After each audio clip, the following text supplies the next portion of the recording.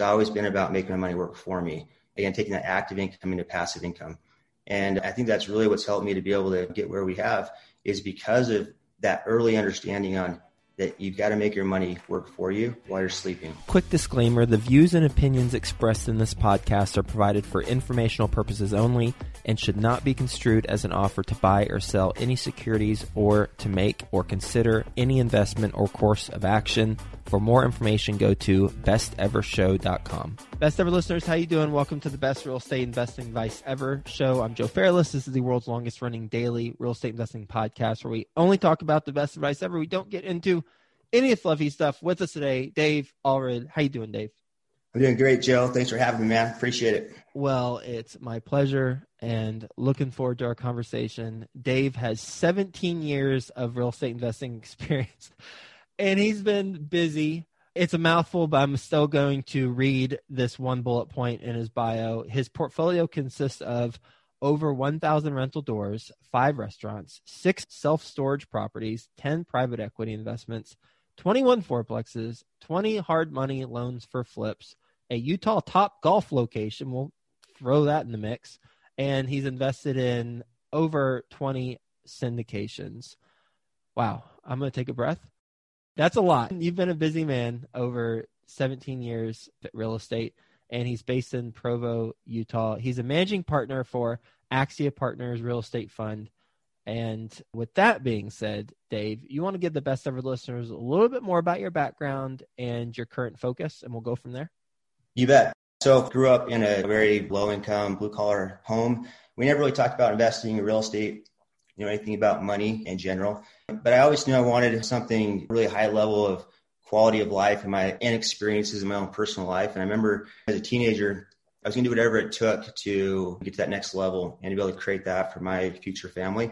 So when I was 21, I had an opportunity presented to go out and knock doors and actually go door to door selling home security systems for a company called Vivint. And it wasn't something I really wanted to do. I knew it was going to be hard. I jumped into it. I went out for the summertime, and honestly, it was the hardest thing I've ever done in my life. It was really a struggle. I had a lot of failure. About halfway through the summer, I almost quit. But luckily, I stuck with that opportunity and finishing very strong that summertime and made $31,000 that year, which for me at that time in my life was life-changing. It was incredible. So I came back next year as a sales manager, and then the next year as a regional manager, and then became a vice president of sales for that company for 8 years. That company ended up going public for a multi-billion-dollar exit. I moved over to a sister company selling residential solar door to door, and I did that for a few years. That company also went public for. Were you back knocking on doors, or you were in a management role? I knocked doors for the first few years, but then I ended up in a leadership position where I was managing 121 sales teams across the country and a few thousand sales representatives within 42 different states across the country. I still went out and would lead by example, sometimes on the doors with the guys, but for the most part, it's more of a leadership and sales training position at that point. So I did that for 17 years. In totality, learned a lot of great life lessons from it. But the entire time, I was always trying to take that active income and put it into passive income investments. So it was just a side hustle for me originally getting into the real estate game. But in hindsight, I'm so grateful for having that exposure. And it all started when I talked to my CPA. I made my first 6-figure income my first year as a sales manager. And I asked my CPA, I said, hey. How old were you? I was 22 at that point. Wow. A year after you had started knocking on doors, you were making 6 figures. Yeah, how much? Right at 100 or 200 or what? I'm kind of a private guy, but I'll throw it out here. $31,000 my first year as a sales rep. Then my first year as a sales manager made $156,000. And then as a regional manager, I made $256,000. And then as a VP, I made $516,000. And then it just kind of went from there. So I realized I had a tax problem. And again, we'd never talked about money, finances, anything within my family about how to be a responsible steward over your capital. So, I talked to my CPA and I said, hey, so what are your wealthy clients doing? And he said, every one of his clients are they either invest in real estate or they own businesses or both. And that made a lot of sense to me. And so I committed to learning the real estate game and really trying to master the game of money.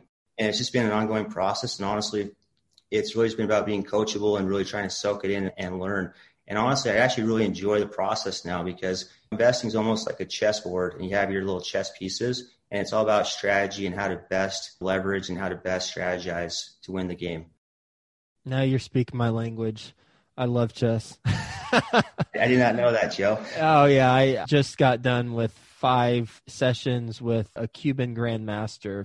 I forget his last name. His first name's Fidel, but he's taught me 5 one-hour sessions. Yeah, I'm a big fan. I still terrible, but I'm a big fan of it. That's awesome. I did not know that. Just going back to that topic, though, what's really fired me up about and really drawn me to real estate, because I retired from that leadership career at Vivint Solar about almost 5 years ago now. And a lot of people thought I was crazy to leave that opportunity. But ultimately, what I've realized about myself is I'm very driven by the pursuit of freedom. I just want to have a lot of freedom in my life. It's freedom to be able to do what I want to be doing with people I want to be doing it with, when I want to be doing it. And it's not just for me, but it's for the people I care about and I love, my family, my friends. So I realized, in my opinion, I feel like real estate is the best way to create true financial freedom, and not just short-term wealth, but real generational wealth. So really just committed to that, kind of doubled down on it. And when I was 30 years old, I'm out doing this job, and it's a very difficult job, obviously. I'd say it's probably one of the hardest ways to make $1 out knocking doors, cold contacting and selling. And I've always talked about financial freedom, but I got really serious about it. I sat down for 4 hours and I said, okay, if I'm serious about financial freedom, what does that mean exactly? And how much do I need to have? So I just reverse engineered what's my family's cost of living. And then I reverse engineered that to say, okay, how many rental properties do I need in order to hit that number? And at that time in my life, I needed to have 40 rental properties to be able to have true financial freedom. And so I said, okay, in the next 10 years, I'm 30 right now, I'm going to get 40 rental properties, and got laser focused on that, reverse engineered it. I was able to hit that goal when I was 36. And then kind of one of my things in life is to always push for the next level and always beat yesterday, or to always do bigger deals than I've done previously. I feel like that's where you get real personal growth and development. You get new circles of friends. You really just grow a lot as you continue to expand and make that forward progress. And so I said, what's a scary, audacious goal? And it was to have ownership in 1,000 rental properties by age 40. And so kind of the same thing. I sat down, reverse engineered the whole process, and I was able to hit that goal last year when I turned 40. And the next goal for me was, okay, well, so I've done the syndications. I've done 12 or so multifamily syndications. So the next step is launch a real estate fund. So that's the latest thing I've been working on, is the Axia Partners Real Estate Fund. And that's been an awesome experience, and I really enjoyed it so far. We'll get back to the show in just 2 minutes, but first, some sponsors I'm confident you'll find value in learning more about. As your portfolio grows, you need financial management services you can rely on to help you save money and continue making the right choices for your company's future. RealestateAccounting.co's top-tier CFO team uses their deep industry and operating experience to guide real estate syndicators, investors, and family offices through every pivotal moment and crucial decision. Their fractional CFO services include budget to actual, cash flow and distributions, and reporting and valuation. Go to realestateaccounting.co/CFO to find out why REA is one of the fastest growing real estate accounting companies around. The real estate experts provide timely analysis and consultations to help you make the most informed decisions possible. See and trust where your portfolio is headed with the customized financial reports based on the KPIs that matter to you and your business. Try it risk-free today at realestateaccounting.co/CFO. If you're not sure where to start investing or need help taking the next step, mentorship and coaching is one of the best ways to get going. Think Multifamily is a leading apartment acquisition and education company who provides true one-on-one coaching to help you invest for your family's future. Their servant leadership approach will guide you to successfully scale your real estate business or assist you to diversify your investments in multifamily. Go to thinkmultifamily.com/coaching to learn how they help working professionals just like you transform their future through partnering and community. In fact, the majority of real estate investors who partner with Think Multifamily get involved in a general partnership within 6 months. thinkmultifamily.com/coaching highlights the partnerships, joint ventures, and resources all available through the coaching program. Go to thinkmultifamily.com/coaching to learn how to become a member and get involved. Lots of questions. Let's start in no particular order of importance. Well, we'll start chronologically as those questions came up when I was writing them down with what you're talking about. So one, door-to-door sales, you had a lot of success doing that and then managing teams.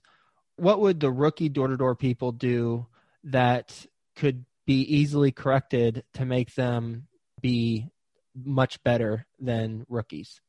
Great question. I would say it really all comes down to confidence and mindset. And the same thing applies in real estate investing when guys first get started. I think that the biggest limitation is actually our limiting belief systems. It's the stories we tell ourselves, and it's the potential that we honestly see in ourselves, our personal potential. I know when I first got started out making 30 grand, honestly, Joe, that was the very peak, the top of what in my mind I thought I was worth in the market.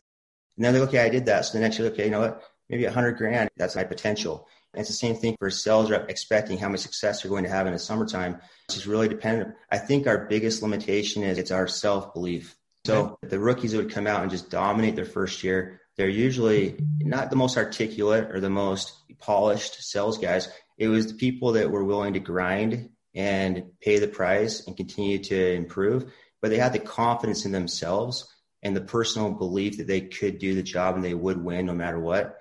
I think that's really what separates the guys that did quit from the guys that actually had a successful summer and were able to come back and continue that journey. Is that coachable for the rookies who don't initially have that personal belief in themselves? That's a great question. I think that as long as there's some humility, actually one of my core values in my life is to have humble confidence, where you're humble enough to still be coachable and to learn and to always be continuing to pursue personal development, but you also have the confidence in taking action, not having analysis paralysis, and being able to be a strong negotiator and to be able to really chase what you want, what's important to you in your life. So I would say it is very teachable, especially with a good leader that can come in and help inspire people. I've always said that trust is the highest form of human motivation. So some of the best leaders are the people that can come in. I mean, as a quick example, midsummer, my first year, I was on the brink of quitting for like the 12th time, and the regional manager came in, sat down at lunch, and he's like, "Hey, Dave, just so you know, man, you're not doing great here, but I can see potential in you, and you've been a leader in previous jobs you've done.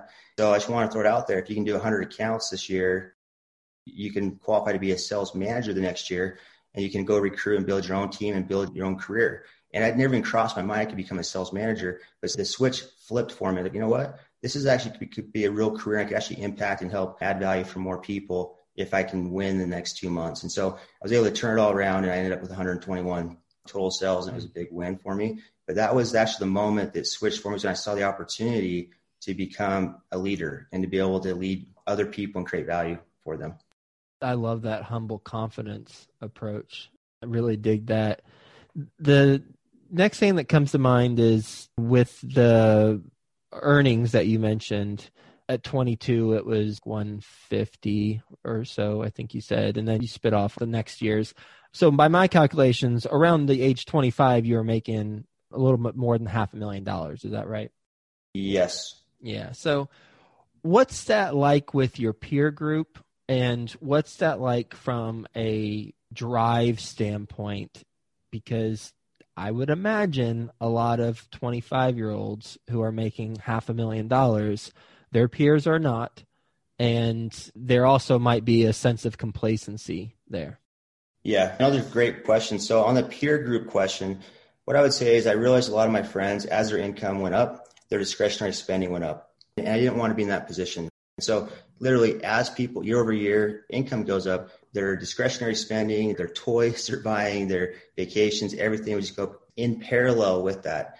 And I realized that you're never going to get ahead. In fact, you're actually in a worse position if you take cost of living up proportionally. And so I've always been very focused on not buying depreciating assets or depreciating toys. So never had a boat, never had an RV, never had a lot of those things. It's always been about making my money work for me. Again, taking that active income into passive income. And I think that's really what's helped me to be able to get where we have, is because of that early understanding on that you've got to make your money work for you while you're sleeping. And that's how you create true freedom. So I've always been very disciplined in my approach there. And part of it's probably because I grew up without a lot. I'm actually really grateful that we grew up in that way, because it makes it so much more rewarding, and the contrast is so awesome. I'm actually really grateful that we grew up without a lot of experiences and a lot of quality life and travel and vacations and whatnot. We always go on vacation to Yellowstone or national parks. And I thought it was because my parents just love national parks. But in hindsight, I think it was free. Because it didn't cost anything to go to those parks, right? With the peer group, I'd say I don't really measure success based on your income at all. So I think for me, it's been very much focused on deploying that into investments. And, I've done almost 200 different investments and across the spectrum and pretty much every different category. And then the second question was, in terms of making that much money when you're young, how do you not lose your drive? And what I would say to that, because it's a great point, man. I see it all the time. Guys start making more money than they expected, and they get very complacent and stagnant, and they stop pushing forward. What I found to be the most valuable thing is to really get clear on what your long-term outcomes are in your life.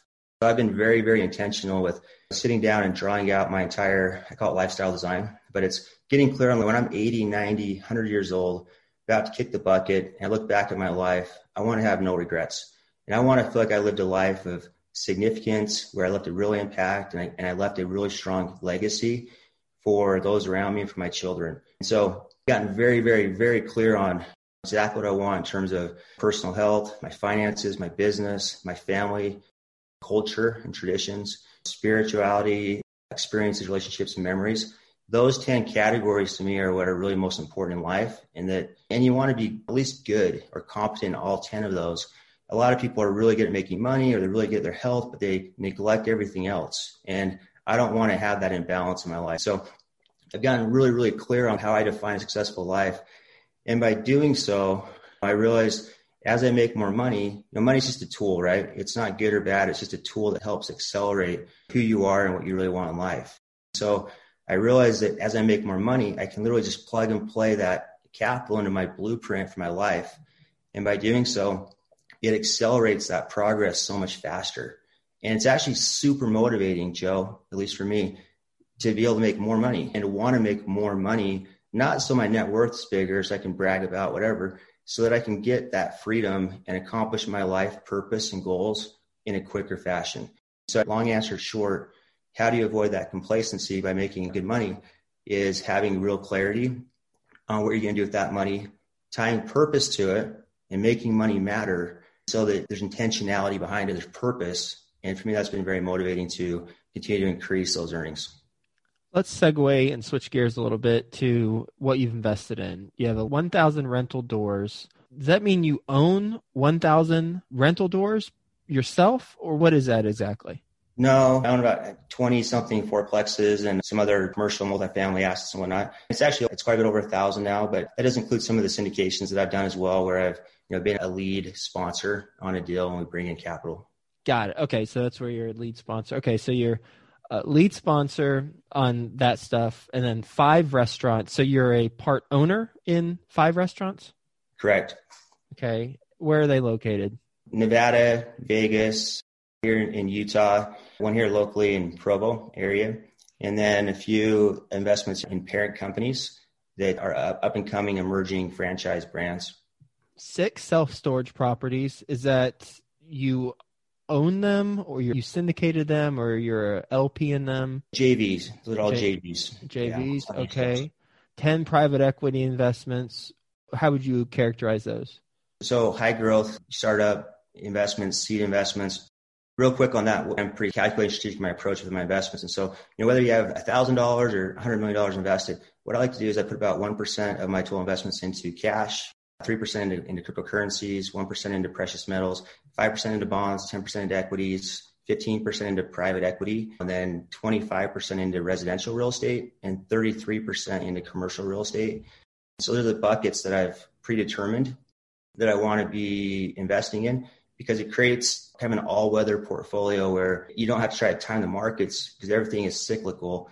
So I just try to invest in those different buckets. It's not perfectly according to those numbers, but it's pretty close. We'll get back to the show, but first, some sponsors I'm confident you'll find value in learning more about. Do you manage your own rental properties? If you do, or if you're about to, I want to tell you about RentRedi because I'm guessing they have some services that you wish you had.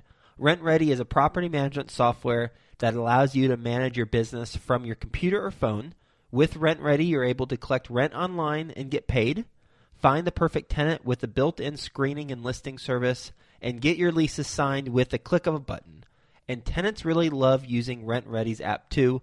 They can pay rent using the card, ACH, cash. They can set up auto pay, get renter's insurance if you require it.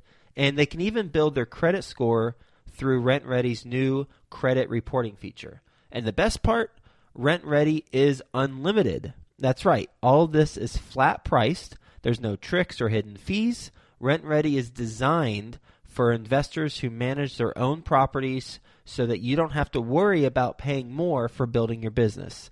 You can start managing and scaling your rental properties without scaling costs. And RentRedi has given us an amazing deal to pass on to the best ever listeners.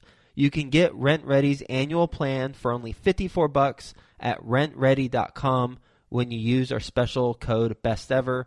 That's RENTREDI.com with the code BESTEVER at rentredi.com to get RentRedi's annual plan for only $54. Did you know that credit checks miss 85% of the information landlords and property managers need to verify new tenants? That's a problem. The solution is Rentify. Rentify provides a platform that allows you to instantly access prospective tenants' financial information and compiles it all into a quick and easy to read report to help you select the highest quality tenants. You can access income, payroll, past rent payments, non-sufficient funds, and overdraft history all in one place. Rentify's reports instantly verify the full financial picture of the tenant, so there's no chance of being duped with false information.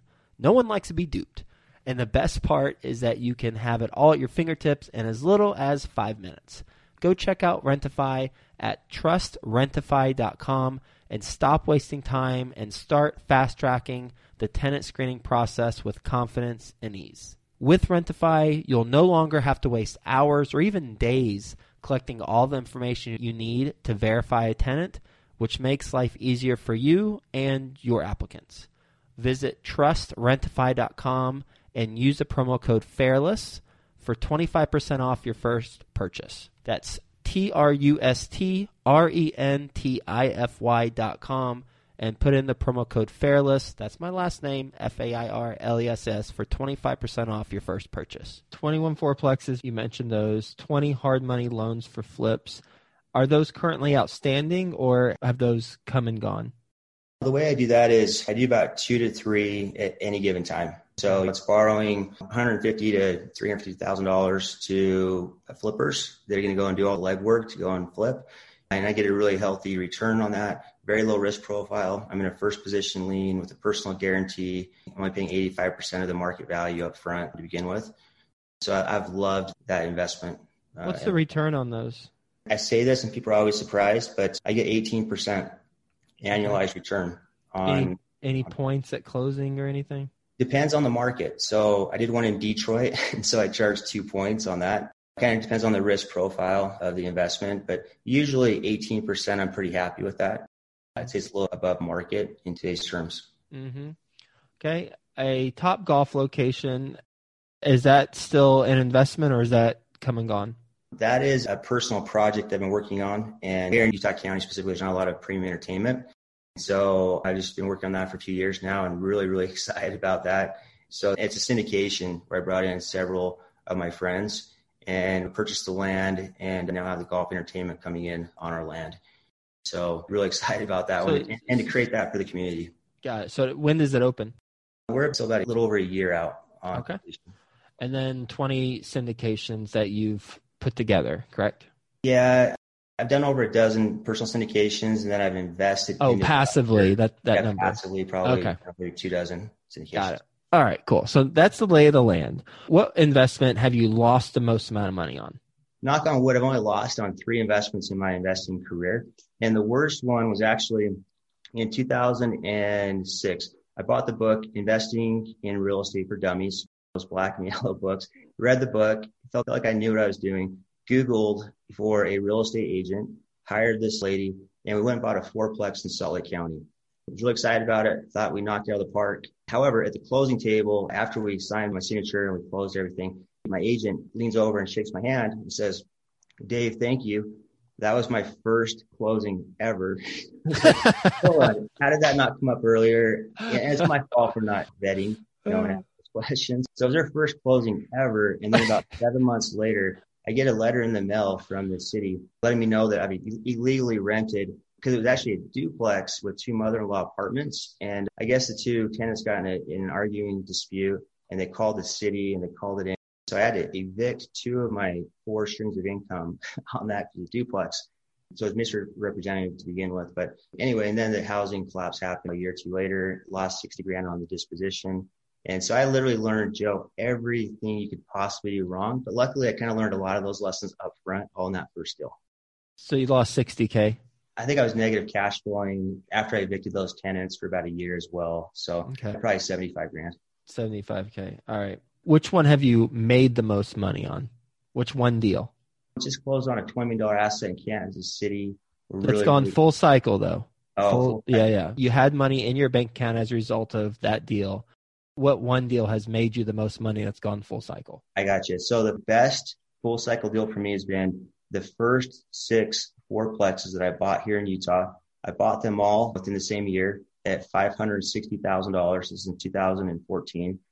And in the last year or 2, I've exited all of those for over $1 million disposition value. But the best part, it cash flowed very well along the way. Great tax benefits with the cost segregation and whatnot. But the best part is I've been able to 1031 exchange all of those gains into larger multifamily, 20-plex, 60-plex, et cetera, without putting any additional capital into the new acquisitions. And so that's outstanding. Yeah. I want to ask you the question I ask everyone else, then we got to do a quick lightning round. What's the best real estate investing advice ever? Best advice would be, I'd go back to saying, is just think bigger, reduce limiting belief systems. When I was 20, I was really proud of what I was doing. But I look back when I was 30, what I was doing when I was 20, and I was playing small. When I was 30, I was so proud of what I was doing, managing these teams across the country. But now at 40, looking back, I'm like, man, I was playing small. And I hope that when I'm 50, I'll look back at 40 saying the same thing. Or when I'm 100, looking back at being 90, I can say, man, I was still thinking too small. But the second thing I'd say in terms of advice, Joe, would be to work with people you really enjoy working with. I think that's really important. Joe, you and I have partnered and done some co-sponsorships on a few deals. And I feel like real estate by itself isn't that exciting. What makes it fun is the relationships we create around the real estate and the deals and the experiences we get to enjoy as a result of the work that we do here. We're going to do a lightning round. You ready for the best ever lightning round? Let's go. Best ever book you've recently read? All-time best book is As a Man Thinketh. In business, specifically, I'd say Extreme Ownership. Love that book. In investing, specifically, I would say The Lifestyle Investor. I just finished that this year. Phenomenal book. In terms of personal development, I would say Atomic Habits. But really, today, I'm actually more focused on podcasts. I love podcasts. They're free. They're relevant. Your podcast is awesome, Joe. Great content, and it's always fresh. How can the best ever listeners learn more about what you're doing?